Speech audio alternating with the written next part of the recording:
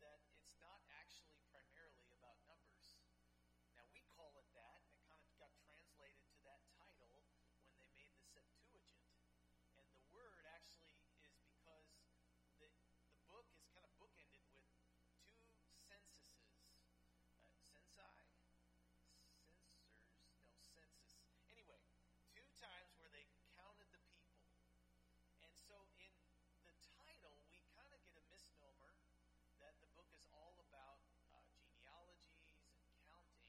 And while it is bookended with those things, it's not primarily about that. And so in chapter 1, we'll see a census, and in chapter 26, we'll see a census. But if you can read past those, you'll actually find some pretty great stories about how God dealt with the nation of Israel, some of the very miraculous things he did amongst the nation during their time in the wilderness. So that brings me to the traditional name of the book, which is In the Wilderness. And you can see it in chapter 1. In verse 1, it says, "The Lord spoke to Moses," where? In the wilderness. And they will spend the entire time that we read this book, they are in the wilderness. They're going to be in three different wilderness. The wilderness of Sinai, which is where they received the law at Mount Sinai, and then the wilderness of Paran, and then the wilderness of Moab. And all of these places, they're going to struggle. They're going to be tested. And so in this transitional book, which it is meant to be a transition, the wilderness was never meant for a place for the people of God to remain for a long period of time. It's meant to be a way on the way to the place that they were called to be. And so in this transitional book, what we see is that we started where? In Genesis, the beginning, where they were waiting for God to fulfill all he promised. Promised to who? Adam and Eve. Adam and Eve did what in the garden? They were given unbroken fellowship with God. He said, you can eat of any tree in this garden except for the tree of the knowledge of good and evil. And they ate anyway. They were tempted. They were deceived by Satan. They partook from that tree, and now we live in the world that we do. We live in a fallen world that's been tainted by sin because of one man's disobedience. And so because of that, we've all inherited this sin nature. But in Genesis, when that happens, there's a promise made by God to Adam and Eve after that. He said, "I will crush the head of the serpent by the heel of the seed of the woman." That serpent being Satan, and that seed of the woman being the descendant of, we know her as Mary. Jesus is born of a virgin, the seed of a woman, and his heel will one day, Romans chapter 16, crush the head of Satan underneath his feet. He will make his enemies his footstool. And I love that because we know the end of the story before it even gets started, before it comes to fruition. We know in Genesis that God has promised to redeem mankind and to deal with Satan. And so in Genesis, we see Adam and Eve, we see a Noah, and then we see Abraham chosen out of all the nations in Genesis 12, and God makes promises to him. He says, I promise that I'm going to make you a nation. And interestingly enough, Abraham and his wife Sarai, they were actually childless. So how are you going to make an infertile couple into a nation? Well, God does impossible things if we simply believe what he says he's going to do. So they wait, and they wait for Isaac. Isaac is finally born when they're in their 90s. Now think about it. We call a young woman who's in her late 30s, they called my wife a geriatric pregnancy. And yet, in the eyes of God, it's not so. God can do anything. And so in Genesis, they're waiting for God to fulfill all that he has said he will do. And he swears by no one else but by himself. But then the nation of Israel multiplies. Abraham, Isaac has two sons, Jacob and Esau, and that promise is passed on to Jacob. And Jacob has 12 sons, and they become a nation of about 70. And through a set of circumstances, a famine comes along. And though God has always called his people away from Egypt, this one time he tells them to go to Egypt, because who's in leadership over the Egyptian government at that time? One of the sons of Jacob, Joseph. And Joseph, while he has been there, has made it so that they can survive the famine that takes place at that time. So as they survive the famine and things settle down and we go back to business as usual, the famine's over. Eventually what happens is the people of Israel stay in Egypt, and over time they forget about Joseph, the blessing to that nation. They forget about how they were sustained through the famine, and then eventually they become enslaved by the Egyptians. And they stay 400 years in the nation of Egypt, and they become their slaves. And so God hears their prayers. They're crying out, God, send us a deliverer, as we begin the book of Exodus. And God, throughout the book of Exodus, they watch him work. They watch him work a miraculous deliverance from Egypt. He raises up a man by the name of Moses. And he uses Moses to deliver them from their land of bondage into and across the Red Sea into the wilderness, where we find ourselves right now in the book of Numbers. But before we move on, there's a year time period after they arrive at Mount Sinai where he gives them the law. Now, we see it in Exodus chapter 20, but then we get more specifics in the book of Leviticus, where we find out how God is to be worshipped. God's not able to be approached by an unholy person. God's not able to be approached just by any way we want. It's not that all roads lead to God. That's not the case. That's what the world would tell you. You can worship God in any way you want. But that's a lie from the pit. God said, you are to worship me, and there's one way to approach me. And that was through the sacrificial system. Without the shedding of blood, there would be no approach towards God. And so they would sacrifice animals. And then not just anybody could go into the presence of God. It had to be a Levitical priest. And he was, we're working on a solution for that, by the way. But the Levitical priest would go in on behalf of the nation. They would represent the people before God. They would make atonement for sin. And then they would come out and they would bless the people. So this is how worship took place in the Old Testament. The Levitical priesthood. And so they learn how to worship God in response to all of his goodness in delivering them from their enslavement. So as we find ourselves in the book of Numbers, we see that God's going to call for there to be a census of the people of Israel, but specifically the men who are 20 years old or older, all those who are able to go off to battle. Now, if God calls an army out of his people, that means that there's going to be battles taking place. So he's not just numbering in them and saying, hey, look how many people we have. Oftentimes people get stumbled if churches count how many people are going to their church, right? And there's reasons for numbering. And in the book of, I think it's 1st or 2nd Samuel, can't remember, look it up on your own, God does not call David to count his people, but David counts the people. He does a census. Now wait a minute, in Numbers he's telling them to number, and in Samuel he gets in trouble for numbering. Is God for it or against it? And I would say it's not about the counting, it's the reason behind it. Because here he's telling them to count the warriors, the battalions, if you will, because they need to know how many warriors are within every troop, but it's God's purpose. He's telling them you're going off to battle. When David numbers them, he's numbering them and reminding himself how much strength he has as a king. But interestingly enough, Jesus was someone who numbered his people. You might say, wait a minute, when? Well, Jesus is the good shepherd, right? And he leaves the 99 to go to the one, right? How can he know that one is missing unless he counts them? So he keeps good track of his followers. He keeps good track of his sheep, if you will. As a matter of fact, as a church, many times we take numbers, not so much because we think or we can boast in numbers. I don't care about that. But probably for those of you that were here on Agape Feast, you wish we would have counted better. Because we didn't have enough tables. So it's important that we count so we can take good care of the sheep and know if one's wandered off. But here he's going to number them. And then in chapter 26, they're going to number them again. Why are they going to number them again? Because God keeps track of those who are in his care. He's a God of the details.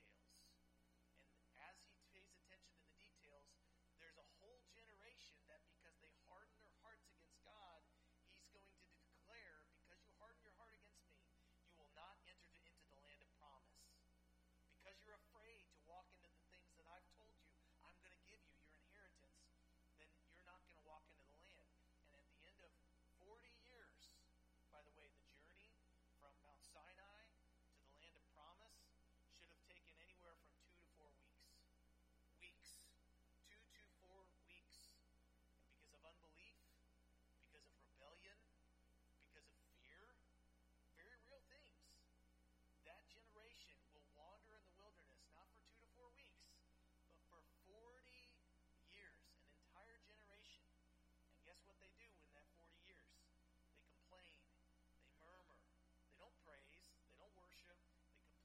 God, and when your habit becomes complaining, then your occupation becomes burying. And that entire generation will die in the wilderness, never walking into the land that God promised to give them, not because of God, but because of their unbelief, because their stubbornness. So the theme of the book of Numbers is the tragedy that is unbelief. By the way, think about the people that are with Moses and with Aaron at the foot of Mount Sinai. What had those people already experienced? These are the folks across the Red Sea, as on dry land. And if you've ever had the thought, if I saw a miracle, then I would always faithfully follow Jesus. Bull hockey. These people experienced very physical deliverance from the enemy Egypt. They saw the 10 plagues. They saw the firstborn judged by God and them passed over by trusting in the blood of the Lamb. They experienced crossing the Red Sea on the dry seabed. They watched as they got to the other side as God let the water dump down on the Egyptians that were chasing them. They experienced the miracles of God. And yet a year later, 2 years later, when the newness wore off and the hardness of their hearts and the deceitfulness of sin, they wandered through the wilderness, not inheriting the promises of God, simply because they didn't believe that the God that saved them could also deliver them into his promises. And many times we fall into that camp. You might not think about it that way, but we fall into that camp of unbelief. When we believe God can save us from our sin, that he can procure a place for us to live eternally with him, and yet we don't believe that he has the wisdom to help us raise our children. We don't believe that if we follow his ways, that God will put our kids where they need to be, that they'll be successful in his eyes, that he'll be able to provide for us a job or provide for us financially, or that he'll be able to deal with the things that we didn't expect but he knew were coming. God that saves also is the God that walks with us now.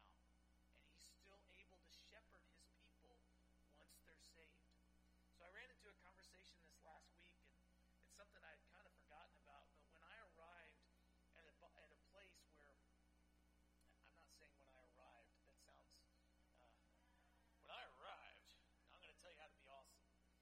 But when I arrived at a church that taught the entire Bible, what I realized is I wasn't raised in church. My wife was. And when she came to church and we started meeting and then we started dating, one of the things that she said about this style of going through the scriptures is that she went to church her whole life and she knew how to be saved. The next week she's going to learn how to be saved. The next week she's going to learn how to be saved. But the Bible doesn't just teach us how to be saved. It teaches us how to walk with God. Now that I am saved, what does that look like? What does it look like to be set apart? I don't need to hear another salvation message. Now, there might be somebody that does. But God is always teaching us about what he wants to do in our lives today. Now that I am saved, what does that look like? How do I walk by faith and not by sight? And so the people of God, the Israelites, they are saved. They've been delivered. They're no longer in bondage. Now what? Well, I'm glad you asked. That's the book of Numbers. And so, chapter outline of Numbers, they go through the wilderness of Sinai from chapter 1 through 10. He actually spends 4 chapters organizing how they are to conduct themselves. And I don't mean spiritually or emotionally. Like, what does it look like to travel with 603,000 soldiers and their families, which is 2 to 3 million people? You know, it's one thing when they enter into Egypt, when the famine's going on, there's 70 of them. Basically, somebody goes, "Hey guys, we're going over here," and they all go, "Okay," and they walk. They carry their babies, and they have their flocks with them. But you can't do that with 2 to 3 million people. Now, I'm sure there were people in the nation going, "I miss when it was more intimate and smaller, and we all knew each other," right? Kind of like church size. But the reality is, the same things can take place in a large group. It's just that we have to organize in different ways. And so Moses is given wisdom by God. Here's how you are to carry out. Here's how you're to live. Here's how you're to sit still and camp together. And then when we leave, and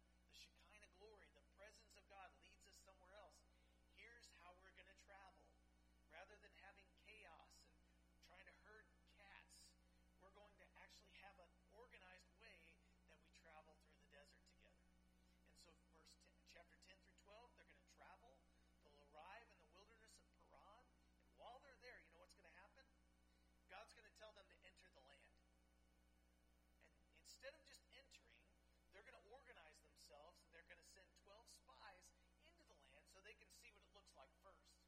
Because we walk by sight naturally instead of by faith. And as they enter into the land, what are they going to find? It's awesome. The land is flowing with milk and honey. By the way, that honey is not the honey we think of. It's actually date honey from palm trees, which is tremendous, by the way. But they're going to enter into that land. They're going to see the land that God said, I'm going to give it to you. I'm going to wipe out all your enemies. I'm going to deliver you this land. And they're going to go, yeah, but, because that's what we do, right? Yeah, but in this land, there's giants. How can we possibly defeat giants? God never called them to defeat the giants. He said, I will deliver your enemies into your hand. I will take care of what seem like obstacles. But all these nations, they have other gods, and they dwell in fortified, protected cities. How can we possibly wipe them out? We're not even really that good at battling. We're sheep herders. We're not battlers. I'm making up words as I go, as you can tell. But God says to them, enter. So these 12 come back with a report. And only 2 out of the 12 give a report that's positive. Joshua and Caleb. Now who eventually leads them into the land of promise? Joshua. Yeshua. Jesus is the captain of our salvation. And then Caleb, who by the way at this time is 40 years old. When they enter the land, he's going to be 80. And he's still going to be rip-rearing to go. God said he's going to do it, he's going to do it. But there's 10 other guys. And by the way, when the 10 other guys speak up, they are full of fear. They're full of doubt. We can't go into that land. We got our children and our families with us. God can't protect our children when we go into the land. These giants are going to swallow us up. We can't do it. God never called them to do it. He said, I will do it. But because they feared what they could see, rather than trusting in what God said, God says to them, you won't enter the land. As a matter of fact, you will never enter the land, and I won't take you into it, but I will take your children that you're afraid won't be safe there, and they're going to be the one to conquer those nations, not you. You might say, well, God's faithful. He is, but sometimes, because we don't simply trust him, we don't get to enjoy what God has for us. We can actually miss out on abundant life, happy with salvation, but settling right there and never moving on. And I've met so many Christians that are settling, and they're not experiencing the abundant life that God has for them simply because they haven't trusted that the God that saved them is able to continue their walk with them. And so they travel to the wilderness of Moab, and they wander around in circles, and then eventually, after that generation dies off, there will be another generation, their children, that will be raised up. And guess what? When they number those that are able-bodied and able to go into battle, it's the same amount that they have in chapter 1, 600,000 or so. So, here's the map. They've already left Egypt. They've headed to the wilderness of Etham and through the waters of Marah, where their bitter waters were made sweet. They arrive at Rephidim there at the mountain called Sinai, and then they head north, and they go to the wilderness of Paran, and then they wander for 40 years, never inheriting what God had for them because of unbelief. But eventually, that next generation goes up the King's Highway to the wilderness of Moab, and they enter in under the leadership of Joshua. 2-week journey, 40 years. Longest family road trip ever. Are we there yet? Well, we could be, but mom and dad aren't following the map, right? So in chapter 1, finally, it says, the Lord spoke to Moses in the wilderness of Sinai, in the tabernacle of meeting. So on the first day of the second month, in the second year after they had come out of the land of Egypt. So if you remember in Leviticus, they set up the tabernacle in year 2, the second year in the wilderness, month 1, day 1. So a month later, the tabernacle set up, they've been worshiping the Lord. A month later, God speaks to Moses and gives direction for what's next. It says in verse 2, God told Moses, children of Israel by their families, by their fathers' houses, according to the number of names, and then number every male individually, from 20 years old and above. All who are able to go to war in Israel, you and Aaron shall number them by their armies. And with you there shall be a man from every tribe, each one of the head of his father's house.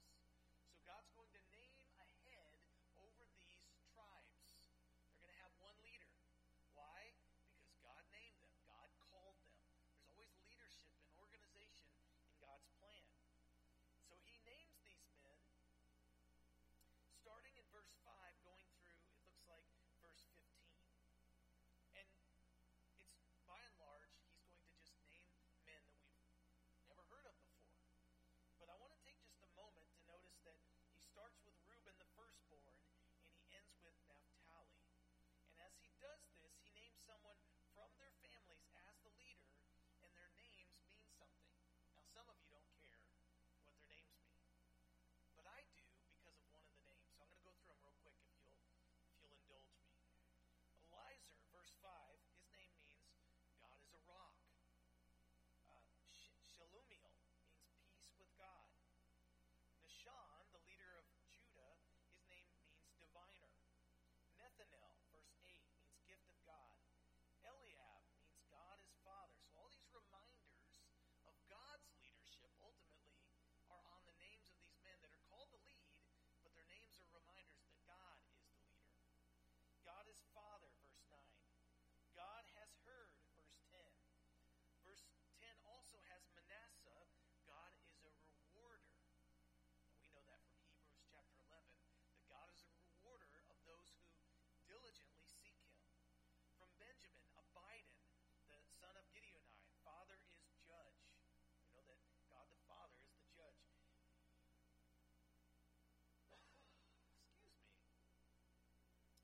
Allergy season. I'm so glad, by the way, that I can do this little spin move and not cough in your ears. Praise the Lord for that. Verse 12, Ahiezer. And by the way, I'm butchering these names, I guarantee it. The son of Ammishaddai. He's the brother of health. That's what his name means, brother of health. Pagiel, event of God. I love that because I think of insurance claims. It was an act of God.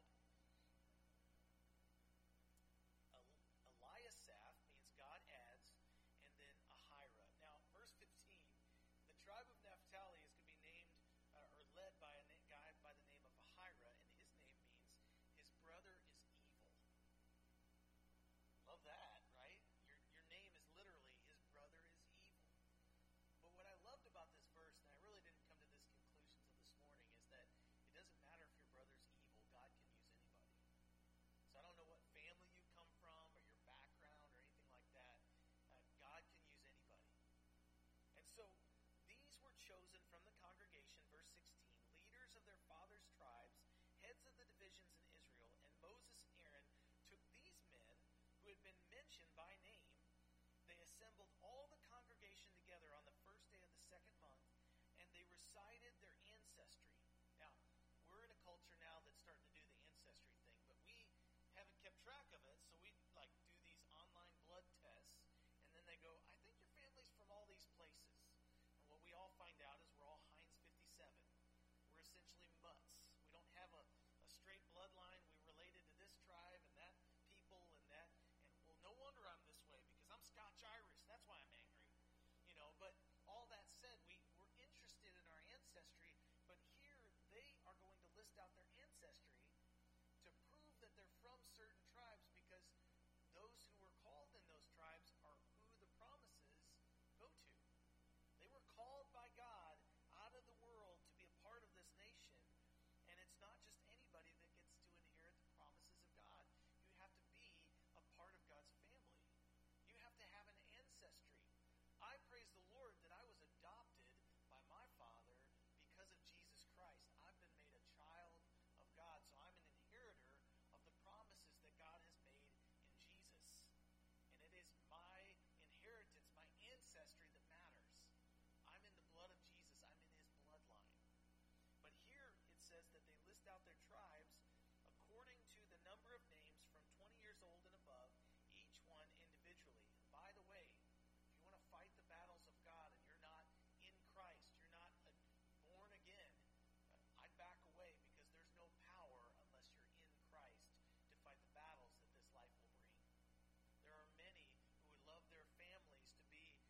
supposed to be in Christ, but they don't really know Him, and so they have no power over sin. They have no power to conquer the ways of the evil one. But in Christ, we can do all things. And so verse 19, as the Lord commanded Moses, so He numbered them in the wilderness of Sinai. And then He numbers them from verse 20 all the way through verse 46. So here's the actual census. And because you guys are going to be so excited about it, and because I really want to read all the names and butcher them, just kidding, I'm not going to read them. Now you can read them on your own time because the amount of people per tribe does matter. When we do the second census, you'll see there are certain tribes that lost a ton of people. You'll see that there are certain tribes that gained several, but it all comes out in the wash. But I want you to notice that He numbers every single one of these tribes, but not the women or children, because it's all about those who are able to go to battle. But then, verse 47 through 51, I'll start in verse 44. It says, these are the ones who are numbered, whom Moses and Aaron counted with the numbers of Israel, 12 men, each one representing his father's house, all who were numbered of the children of Israel by their fathers' houses from 20 years old and above, all who were able to go to war in Israel, all who were numbered were 603,550. But among those numbered, I want you to notice, he lists out Reuben, Simeon, Gad, Judah, Issachar, Zebulun, and then when Moses is mentioned, he lists out two tribes, the sons of, did I say Moses? I meant to say Joseph. Sorry about that. Isn't it funny how your brain can do that? And then you hear yourself, I'm like, that's not what I meant to say. Joseph's sons, Ephraim and Manasseh, are mentioned among the brothers that were born to Jacob himself. So we see this blessing coming out of Joseph, experiencing all this tragedy in Egypt. His sons are named among the 12. And then Benjamin, Dan, Asher, and Naphtali, but there's one not mentioned, and that's Levi. Because he's not going to fight out battle, he's not going out to battle and shed blood, but he's instead going to get the privilege of staying close to the house of the Lord and serving the house of the Lord. He's going to get to be nearer than anyone else to the presence of God in the tabernacle. He says, verse 47, the Levites were not numbered among them by their father's tribe, for the Lord had spoken to Moses, saying, only the tribe of Levi you shall not count, nor take a census of them among the children of Israel, because they're the Lord's portion. Remember, the firstborn among Egypt was slain, and the firstborn in Israel were redeemed. And so instead of taking the firstborn among all the tribes, he's appointing the tribe of Levi to be those who are pulled out for the Levitical priesthood. And so at the end, they will actually have one tribe that is set apart to serve God instead of individuals from every tribe. But here in verse 48, it says, the Lord had spoken to Moses, only the tribe of Levi you shall not number, but you shall appoint the Levites for this purpose. They're set apart from the nation for a different purpose. And that purpose, he says, that they would be over the tabernacle of the testimony. If you were with us in Exodus and Leviticus, it's not just a tent, it's everything in the tent. And it's not just everything in the tent, it's the tent stakes.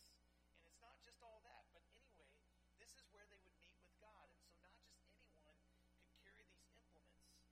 So he pointed them over the tabernacle of the testimony, over all its furnishings, over all the things that belong to it. They shall carry the tabernacle and all its furnishings. They shall attend to it and camp around the tabernacle. If you want to be the closest to the glory of God, step into the role of being a servant of God. You want to get closer to the Lord, serve God in practical and in spiritual ways. And I say that because many times people boast about getting to serve God in the capacity that I'm in as a pastor. But I believe that God has called me, not because of my ability, but because He knows among everyone else that I need to be closer to Jesus than any one of the rest of you. Because without Him, I'm going to cause a train wreck in people's lives. So the call to serve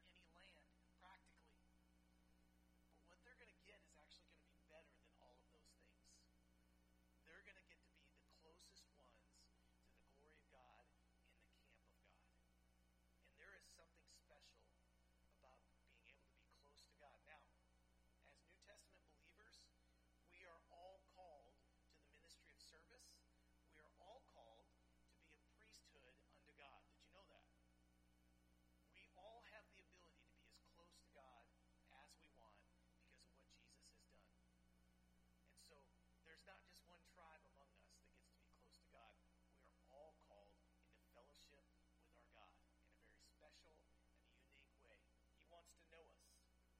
And so, he says, verse 50, you shall appoint the Levites over the tabernacle of the testimony, over all of its furnishings, and over all the things that belong to it. They shall carry the tabernacle.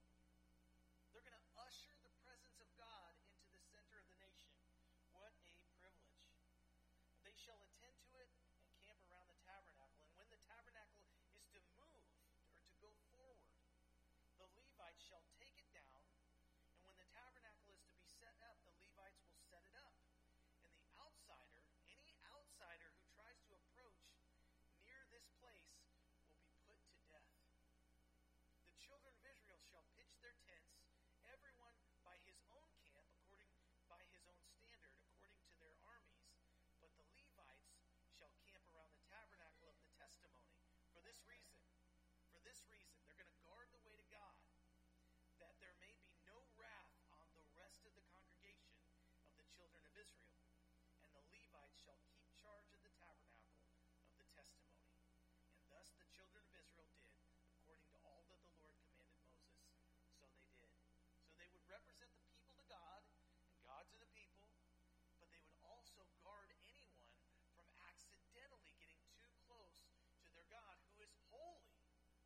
Think about this. This is the role of Jesus. He dies for our sins. He cleanses us of all unrighteousness. By going through him, we can be in the presence of God. But if we don't go through him, if we don't go through the way that God's called us to, we will be snuffed out. We will be judged by God. His glory, his wrath upon us. But in Jesus, his wrath was on Christ instead of us. And so part of the Levitical job was to keep people away from the presence of God. Interestingly enough, when they received the law in Exodus, what happened? He said, God's going to descend on this mountain, and Moses was called up into that glory cloud, the very lightning bolts and the holiness of God. But God told them, don't let any people get close to the base of the mountain, or even your cattle. Don't let them get close, because God's holy. And if they get close, you are to put them to death, because the wrath of God is upon them. And so there's protection through the Levites. And then in the last part of that chapter, he lays out what the camp would look like generally. But in chapter 2, we get more specifics, and we're going to go through that. So chapter 2, verse 1 says, the Lord spoke to Moses and Aaron, saying, every one of the children of Israel shall camp by his own standard beside the emblems of his father's house. They shall camp some distance from the tabernacle of meeting. So there's distance mentioned. And in between them and the tabernacle are the Levites and the priests. And then he starts to list out the 12 tribes, and specifically their assignments, where they're supposed to camp around the glory of God. So what's in the middle of everything that pertains to the nation of Israel? God. He is to be the center of their nation. When they're camping and being still, he's to be the center. He's the hub around everything rotates. He's the center focal point. But when they travel, what we'll see is he's supposed to be in the center of the nation as they go. So, verse 3 through verse 9, we see that 3 tribes are going to be to the east of the tabernacle. Now, you would enter the tabernacle from the east. So there's the beginning point. Interestingly enough, we see the tribe of Judah is to the east of the door of the tabernacle. No one comes to the Father, Jesus said, the Lion of the tribe of Judah, unless they come through me. And so Judah and Issachar and Zebulun are to the east. Redemption will come from the east. What else rises in the east? The sun.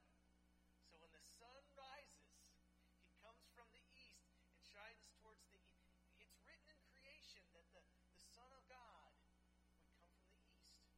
So we see Judah, Issachar, and Zebulun. And then to the south, there are going to be 3 tribes encamped. Reuben, Simeon, and Gad. Notice that Reuben is not mentioned first, but Judah is. Judah is going to have prominence. He's going to be the one that the Messiah comes through. Reuben had kind of a, I wouldn't say a curse, but judgment on him because he sinned against his father, and that was pronounced in Genesis chapter 49. So then the procession goes such. You start with the east, go to the south, and what's next? West. What's next? West? No. In the middle of their procession is going to be the tabernacle and the Levites. I want you to notice what it says in verse 9 at the end of the first three tribes. When the nation is to move, remember they're traveling through the wilderness. The ones that are to break camp first at the first mention of moving are going to be the three tribes to the east. There's order, there's semblance. And then the next tribes that are to break camp are the southern tribes. And then after that, right in the middle of their traveling band will be verse 17, the tabernacle of meeting shall move out with the camp of the Levites in the middle of the camps as they camp. So they shall move out, everyone in his place, by their standards. Then verse 18 through 24, the tribes on the west, and we'll get to the point here in a minute, I promise.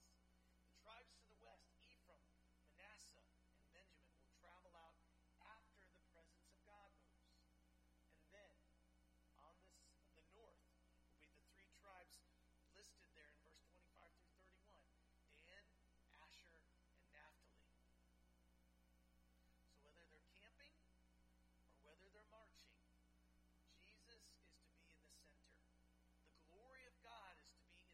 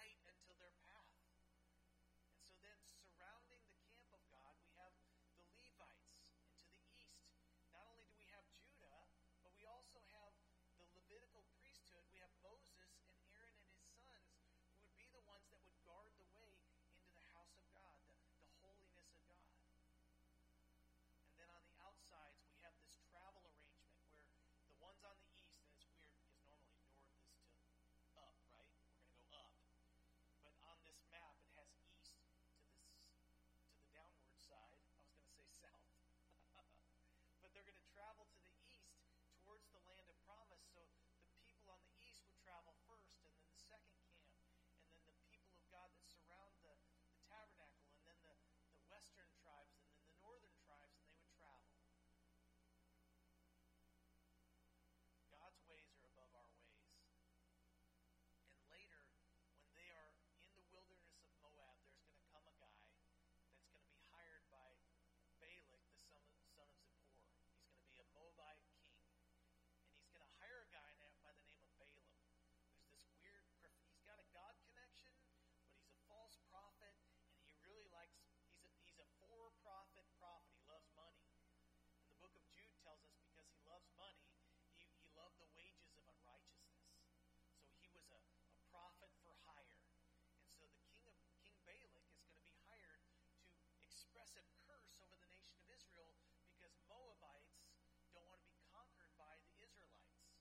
And so as he's been hired to curse them, they go up on a mountain like you see in this picture. They look down on the nation, and from a vantage point that the Israelites didn't have, they don't know they're surrounded by their enemies, and that he's hired to curse the people of Israel. But every time he goes and he prays and he's looking for a way to curse them, the Lord, Yahweh, won't allow him to speak a curse over the nation of Israel. And I cannot help but think that it's possible that he couldn't curse them because they were encamped under the cross. Do you know as believers that the enemy can't touch you as long as you're encamped under the cross? We are called to live our lives not outside of the cross, not in front of the cross, not behind it, but to live our lives under the cross. That's the only way that we can experience the grace and the protection of God. And this nation, unbeknownst to them, are being accused, they're being tempted, they're murmuring, they're being disobedient. And yet, in this formation, they're under the cross, and God protects them from being cursed by the nations around them. They won't experience, even in their disobedience and their hardness of heart, God's grace is shed on them in a powerful way. And so, what about the geography? This book, the book of Numbers, that might come across to some as kind of boring, is the book that God used to call me out of the wilderness. Before Christ, our lives are like the lives of the Israelites in Egypt. Not where they're supposed to be, lost and enslaved by the nations that enslaved them. Enslaved by the world, you might say. Loving the world, but enslaved by it. In the wilderness, it's a picture of the carnal Christian.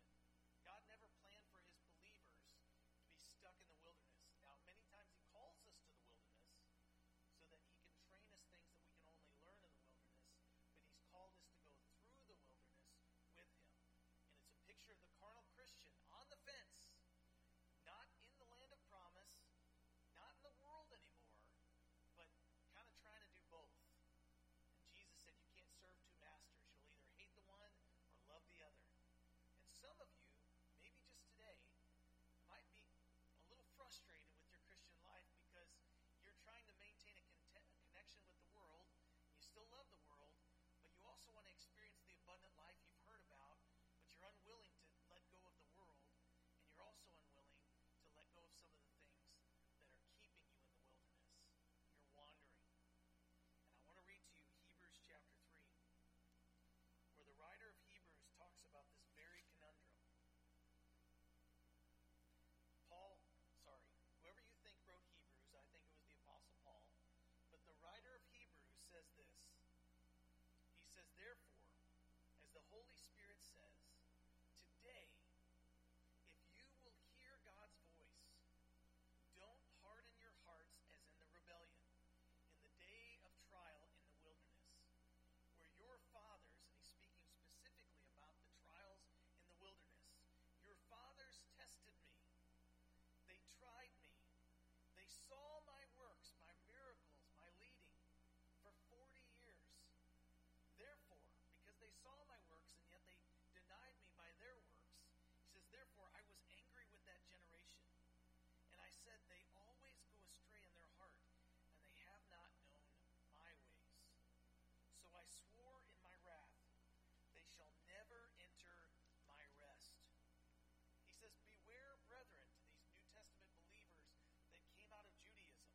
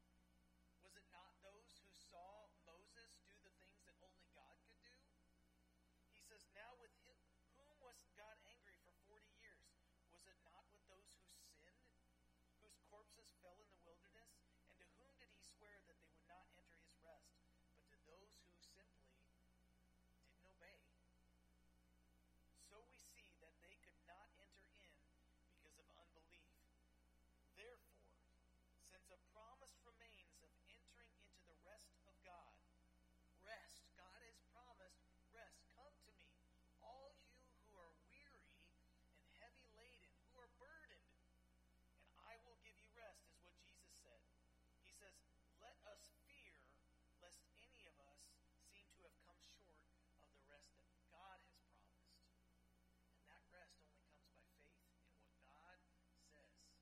It only comes by obedience. We have been called to rest. But that rest comes from by trusting what God says is the way to live. And so God's called us to salvation, but then He's also called us to walk with Him by faith. And so, Israel in the land is simply this. Them entering into the land, God said, I will give it. I will conquer your enemies. But does that mean there's no battles in the land? No, that means in the land there will be battles, but those battles are really types of the flesh and the spirit, and there's a war going on. And so God's going to help the Israelites battle against the nations that already live in the land, just like He helps you and I battle against the flesh, to put off the flesh. Actually, He doesn't say that. He says, put to death the deeds of the flesh. Put to death the deeds of the flesh. Because if you don't put to death the deeds of the flesh, if you don't let God kill the sin of in your life, it's either got to go or it will grow. And when you don't pull out those weeds, when you don't by the Spirit let Him cut things out of your life and do that surgery, it's like cancer. Eventually, it will eat away. It will kill you. And so He says, let us fear lest we miss out on what God has for us, the full inheritance we've been given. And let God take all the land that He has for us in this life. Do you know that God's prepared works for those who believe in Him, that we should walk in them? He doesn't want you to just survive and be saved. He wants you to actually walk with Him and experience and produce fruit that can only come from the life of the believer who continues to abide in the vine of God. And I don't want any of you to miss out on that. People were gracious enough to share this word, this book with me. And what I found is that for many years, I thought that I was saved, and what I was is I just wanted fire insurance. God hasn't called us to fire insurance. The fire's coming. He's called us to walk in obedience, and though we walk through fire, not be burned at all. Here, not just in heaven, but here. He's going to walk us through the hard things of life. He's going to show us how to raise our children in Babylon. We don't have to live out of fear anymore and be isolationists. He's called us to be in the world and not of it. They're called to be in a dangerous place. They're called to be a place where their children are going to be tempted to sin. Look at the life of Solomon. He was never to multiply wives or gold or chariots or horses, and he did. There's risk, isn't there? But we're called to live by faith, and so following His ways, and He's going to give them instructions. Here's how you're to live in the land where God stays at the center. And they can either take it or they can leave it. The sad story is that generation, they departed. But God's promise remains fulfilled in their children. They will enter into the land. And so let's pray. God, we praise You and we thank You that even though You knew this generation that we've read about today, You knew that they would depart, that they wouldn't listen, and yet You gave them Your instructions anyway. God, I pray that we learn from their disobedience, that we learn from their rebellion, that sin always leads forth to death. Jesus, Your way is way better than our way. It's not even in the same category. But it takes us laying aside our self-will to walk in God's will. And so, Jesus, help us to take heed to the warning of the Old Testament, and help us at the same time to trust that Your grace and Your Spirit are sufficient to lead us through the wilderness that we now live in. Lord, we don't want to take casualties as families. We don't want to walk in the ways of sin, and yet our flesh, we will be tempted. And so, Father, help us to get a new vision of who You are, to remember that we have been called out of Egypt, but we've been called to be set apart now. trust your